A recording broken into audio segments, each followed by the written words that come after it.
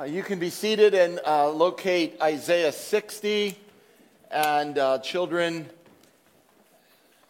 It's a children's church, Isaiah 60.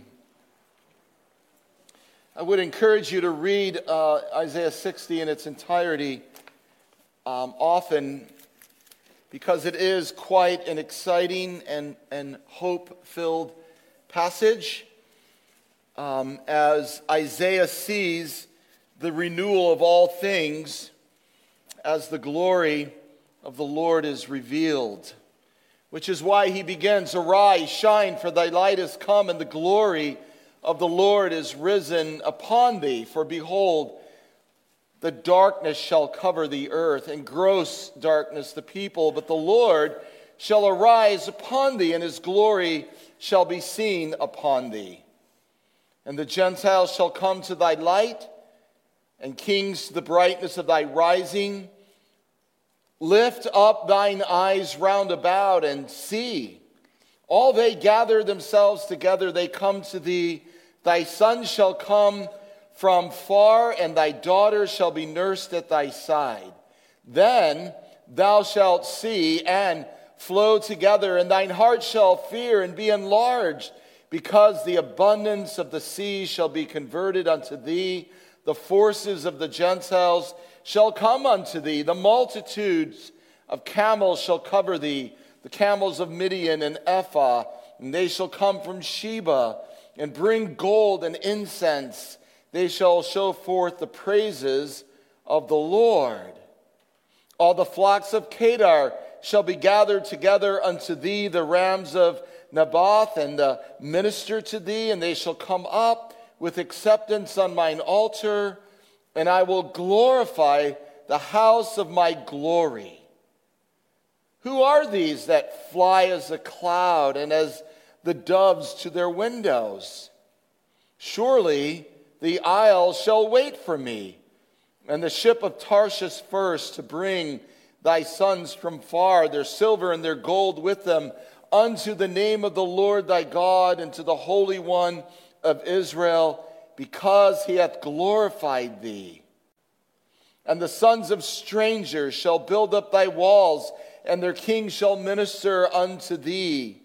For in my wrath I smote thee, but in my favor have I had mercy on thee. Therefore thy gates shall be open continually, they shall not be shut by day nor night, that men may come unto thee, that men may bring unto thee the forces of the Gentiles, and that their kings may be brought. For the nation and kingdom that will not serve thee shall perish. Yea, those nations shall be utterly wasted. The glory of Lebanon shall come unto thee, the fir tree, the pine tree, the box together, to beautify the place of my sanctuary, and I will make the place of my feet glorious.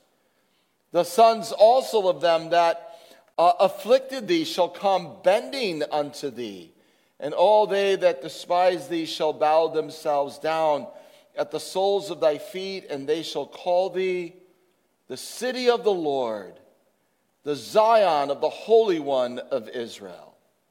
Whereas thou hast been forsaken and hated, so that no man went through thee, I will make thee an eternal excellency, a joy of many generations. Thou shalt also suck the milk of the Gentiles, and shalt suck the breast of kings, and thou shalt know that I, the Lord, am thy Savior, and thy Redeemer, the mighty one of Jacob. For brass I will bring gold, and for iron I will bring silver, and for wood, brass, and stones, iron, I will also make thy officers peace, and thine exactors righteousness. Violence shall no more be heard in thy land, wasting nor destruction within thy borders. But thou shalt call thy walls salvation, and thy gates praise. The sun shall no more be light by day, neither for brightness shall the moon give light unto thee, but the Lord shall be given unto thee an everlasting light, and thy God thy glory. The sun shall no more go down, neither shall the moon withdraw itself, for the Lord shall be thine everlasting light, and the days of thy mourning shall be ended. Thy people also shall be all righteousness. They shall inherit the land forever, the branch of my planting, the work of my hands, that I may be glorified. A little one shall become 1,000, and a small one a strong nation. I, the Lord, will hasten it in his time. The word of the Lord, and it is certainly for our good. As I said, it's an exciting and it's a hopeful passage, nuanced, pushing forward into the visit of the Magi to the child Jesus, as the nations that once oppressed Israel their sons bring silver and gold to them. It is an entirely, thoroughly, completely passage of hope. But one that probably deserves a daily teaching over about a month to get all of it. And so as often in a sermon, we have given an allotted amount of time. And so we're going to pull from this the best we can today, what I think is the central theme that the Lord would have us to know.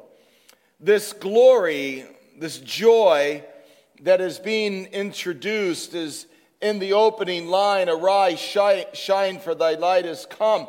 But I like the paraphrase that says, get out of bed, Jerusalem. Wake up. Put your face in the sunlight. I don't know about you. I can't sleep late anymore. I used to be a champion sleeper. Rarely rising before dawn. Because it was good to get out of bed slowly after the sun has risen. I grew up thinking that was the best time to get out of bed, 10 or 11 in the morning after the sun had risen. But note, the shout to arise is given when it's still dark.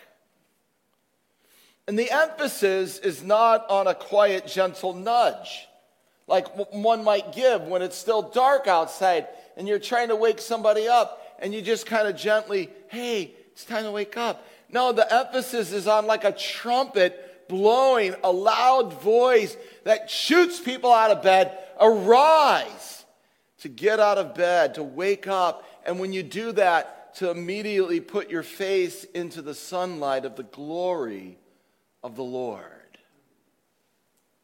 When our son Zach was, 8 or 9, 10, somewhere around there, I bought him a bugle.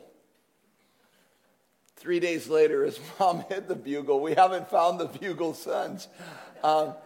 This passage is like that. It's a loud sound. But again, that jolting shout is given in a time of darkness. And not just any kind of darkness, it's a deep darkness. Translated in the King James, it's a gross darkness. You know, if the warmth of the morning light is pouring into the room and in the kitchen you hear somebody saying, hey, wakey, wakey, eggs and bakey, and you smell the bacon, and you smell the freshly baked cinnamon rolls, it's a lot easier to get out of bed. But what about those seasons when there's no eggs and bacon? What about those times when it's bitter, like Naomi? We learned last week in chapter 1, she renames herself. She calls herself Mara, which means bitterness. What about when sadness or sickness cling to us, when we face unfavorable circumstances, either of our own making or by divine providence? How can we put our faces to the sun when the shadows seem to be falling all around us? This is the tension of the passage. Because Isaiah is not telling people to arise because the threat of captivity is past, that it's been removed, he's telling them to get out of bed. He's telling them to wake up and to put their faces towards the sun, even as the darkness deepens around them. So deep, it is a gross darkness, the kind of darkness that comes to a nation that rejected and forsook God, and the kind of darkness that comes in our lives when we go through seasons where we reject God and we don't listen to what he has to say. We don't follow his word, and suddenly the darkness surrounds us. So why would Isaiah tell them to get out of bed when it's so dark and so depressing and the threat of captivity looms over them? Well, I would make this suggestion. Is not an important act of faith to take the first step? To just pull the covers back enough and slide your feet out and just dare to touch the floor? Is not the first step of faith the most important step of faith?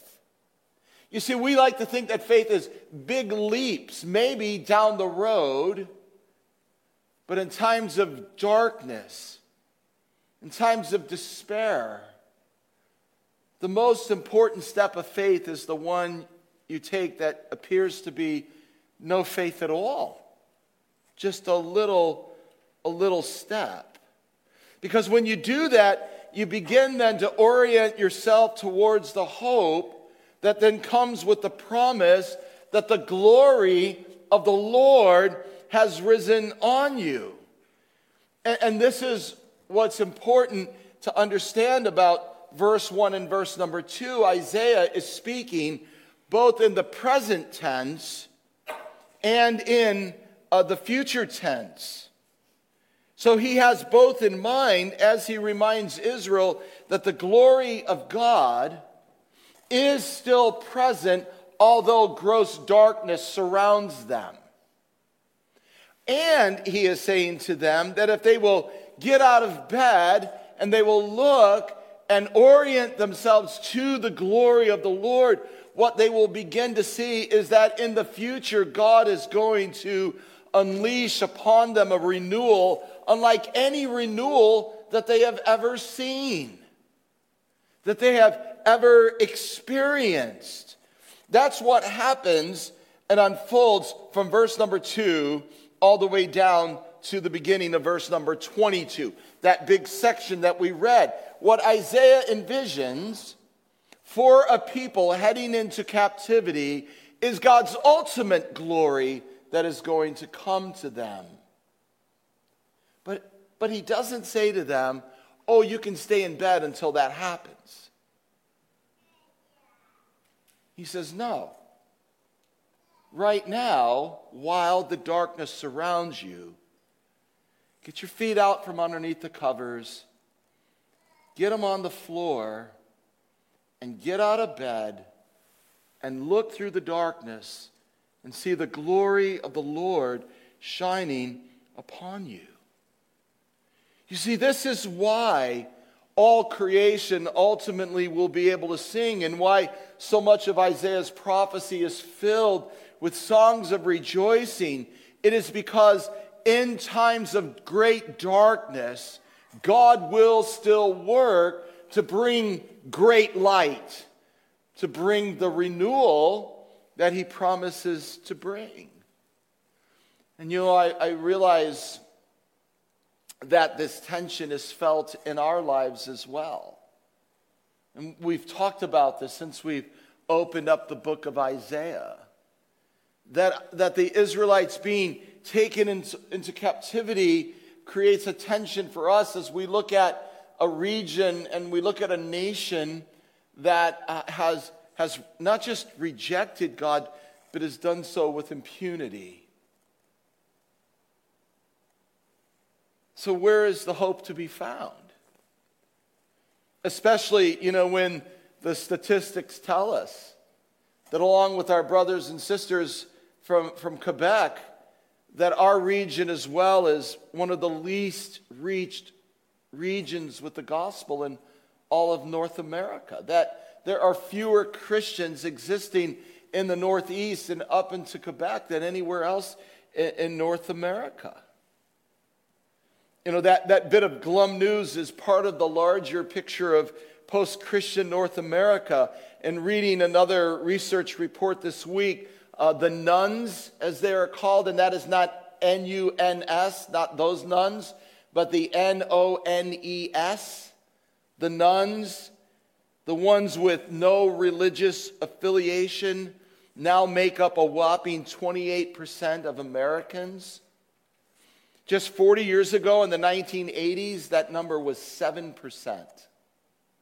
In surveys taken in the 1980s, you know what, 90% or so of people would identify, be glad to identify with a church, whatever church that might have been. Now, 28% of Americans, that's probably a higher percentage, and we should probably understand that the majority of them actually are where we live.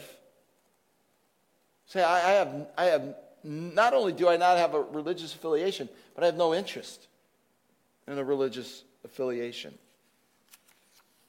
I mean, how do we find hope in times of great darkness? And as I've tried to illustrate before, the church to most people is like a museum they simply don't want to visit. And I can tell you from 34 years of ministry, the number of phone calls I once received on a regular basis, hey, can we use your church for a wedding, or can you perform our wedding? I now get 0 calls. The number of funerals that I would have to make time for in my weekly schedule from people that are unchurched, didn't have a church. And, you know, Todd down at Kilmer's would call me and he'd say, hey, Ken, you know, a family needs a funeral service. They don't have a church. Do you mind coming? Absolutely. Myself and other pastors all experienced this. We'd have to make time in our schedules knowing that was going to happen. Now, hardly ever. I mean, people not only don't want to get married, but they want to die without any influence or voice of the church in their lives whatsoever. Times of gross darkness. And we say, well, that's distressing. And it is distressing. And we might ask, you know, well, then is the church to be relegated to the dustbin of history? But before we ask that question, we'd have to ask, well, was Israel relegated to the dustbin of history? And the answer, of course, is no, it wasn't. And neither will we be. And then we have to say, well, how does this work? How do we get out of times of great darkness? When will we ever see this glorious light that Isaiah is talking about? And we have to remember that God takes what seems impossible, and he doesn't just make it possible, he makes it overwhelmingly victorious. You see, we like to think about possibilities. God likes to think about overwhelming victory. Romans 8, who will separate us from the love of God which is in Christ Jesus our Lord? No one can do that. We are ultimately victorious. See, so I ask, are you ready to get out of bed as a church? Are you ready to get out of bed and smell the eggs and bacon this morning? Are you ready to rise and see that the glory of the Lord has risen upon us? And if you are, then I would encourage you to look at the last 9 words. As again, I'm using the King James translation, so it shows up as 9 words. At the end of verse number 22, you say, how is it going to work? It is going to work because I, the Lord, will hasten it in his time. You see, without those 9 words, there's no hope. It's fanciful dreams. It's like, oh, Isaiah, you're just trying to, pump the people up so that they can, have a good day or whatever. No, Isaiah says all of this that is promised, and really the only reason to get out of bed in the morning is because I, the Lord, will hasten it in his time. And of course, we have to do a little bit of work with the word time. because we tend to quantify time in terms of what we can accomplish in the time allotted, right? In the time allotted. Right? Football, some of you will be watching football. I'll be watching football later today. And you get to the end of the half, and right, what does it have? It has a 2-minute warning. And if you set your clock and let it go when that 2-minute warning starts, you find out it's about 25 minutes, before the 2-minute warning is over. I see wives grimacing right now. Like, oh, yeah, that's really true. But that's how we work. How many periods are there in hockey? We got all these Canadians in here. Like there's 3 periods of hockey, right? Or you might think about musicians that learn to keep a beat within the measures by using a metronome. Tick, tick, tick, tick, right? Or you think about a nurse taking your pulse, right? They're looking at their watch. I hope they're not bored. I hope that they're trying to figure out what's going on, with your pulse, because that's how we mark time. But that is not how God marks time. And you see, that's part of our problem with God. Our problem with God often is that time with God is different than time with us. You see, God doesn't work with something starting and something ending. 10:30, well, I can't say 11:30 today, but probably about 11:45, we're done. That's not how God works. The eternal God, time has no end, just as time had no beginning. And that's our problem with God, because we say, well, God, why don't you get on with your work? Why don't you finish your work? Why don't you get this? And why do we have to live in the pain and the suffering? Why do we have to live in the darkness? Why can't everybody just come to church and want to learn about Jesus? And so this idea of an eternal God who doesn't mark time as we mark time comes across as rather cold and indifferent. You know what it's like, right? When you're in a hurry and you know you have to be somewhere and somebody looks at you and says, you got all the time in the world. You're like, well, no, I don't. Oh, just relax. It'll be okay.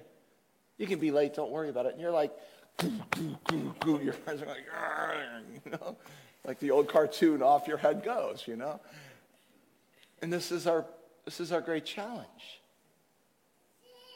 But this is not an impersonal God who says, I, the Lord, will hasten it in its time. So this word hasten is a qualifier that personalizes and gives a personal and purposeful warmth with God, because the word hasten doesn't just mean rush, because it's not a word at all that means rush. It's a word that means enjoyment. It's a word that means the kind of enjoyment that you experience through planning and through preparation. When our Jesse was very little, maybe, 4 or 5 years old, we were visiting our family in Florida, and we said, Jesse, we're taking you to Disney World tomorrow. It was very exciting. Get to see Mickey Mouse. And I kid you not, a kid that never got out of bed early was standing in our bedroom pre-dawn, dressed and ready to go. And he was going to hasten the day to get to Disney World because of the enjoyment. He was thinking about that all night long, probably. Get out of bed, we got to get going, And we're like, hey, we're not leaving yet, We're sleeping a little while longer. Do you have room in your life, in your understanding of God? Have you made room for a God who is utterly joyous, filled with gladness, in the planning and purposes that he is working out in his world? I mean, that's wild, isn't it? I mean, that's just crazy. Because we all know the tension and the anxiety of planning things or having to be somewhere or hoping this is done or that's done. Oh, I forgot this. And now we're anxious and now we're stressed out because that's how we live. But can you imagine, do you have room, do you have in your understanding of God who is so filled with joy in the plans and purposes and in the time that is allotted, that is going to take, that he isn't up in heaven like wringing his hands over this stuff, but he is filled with joy, and that joy is overflowing to us today to such an extent that Isaiah says, hey, get out of bed. and look at the glorious God who, filled with joy, is hastening on his work. And then what other word personalizes this and makes it so purposeful is it is in his time.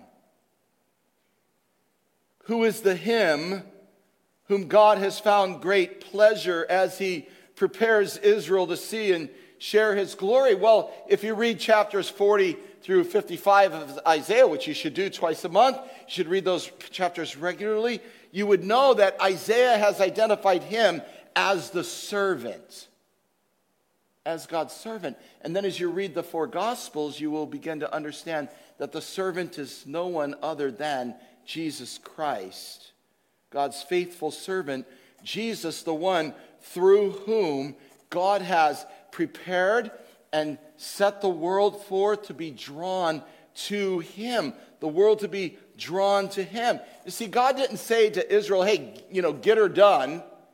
Get out there and win the world. What God said to Israel is, I got it done through my servant, my Savior, Jesus Christ. And as one commentator pictures it, Jesus is like a magnet that everything that is drawn to, the nations come to him for healing and for wholeness, and that is the only reason why we can say in times of gross darkness, wakey, wakey. What? Smell the eggs and bakey. Get out of bed. The glory of the Lord is shining upon us today because God has hastened in the time of our Savior a kind of redemption to come where even God's enemies come to serve him. When the sons of the enemies of God bring their frankincense and myrrh and gold and worship at the feet of the King of the Jews, who is indeed the King of the world. Can it be discouraging? Yes. Yes, it can be. But did you catch in the reading that Miss Rhonda gave? That Ruth said, as she meets Boaz, "Oh, sir, such grace, such kindness, I don't deserve it. You've touched my heart, treated me like one of your own, and I don't even belong here." Do you understand that we don't belong here? We don't belong here. We could be like, all the nuns out there, just roaming around, bumping into people, hoping to find some meaning in life. We don't belong here, but we met someone who showed us kindness and grace. Our Redeemer, the Lord Jesus Christ. And perhaps it was stories like Ruth or passages like Isaiah 60 that helped free Charles Wesley to write, "Arise, my soul. Arise, my soul, arise. Shake off your guilty fears. The bleeding sacrifice in my behalf appears. Before the throne my surety stands. My name is written on his hands." Is that true of you? Is your name written on the hands of the Lord Jesus Christ? If so, I dare you, get your feet out of the covers and touch the floor. Take the first step of faith and believe that even though the darkness surrounds us, that the glory of the Lord has risen in the person and the work of Jesus Christ. So go ahead, say it with me. Wakey, wakey, come and eat the bakey, bakey. See, I just don't want to smell it now. I want to come and eat it. I want to get out of bed.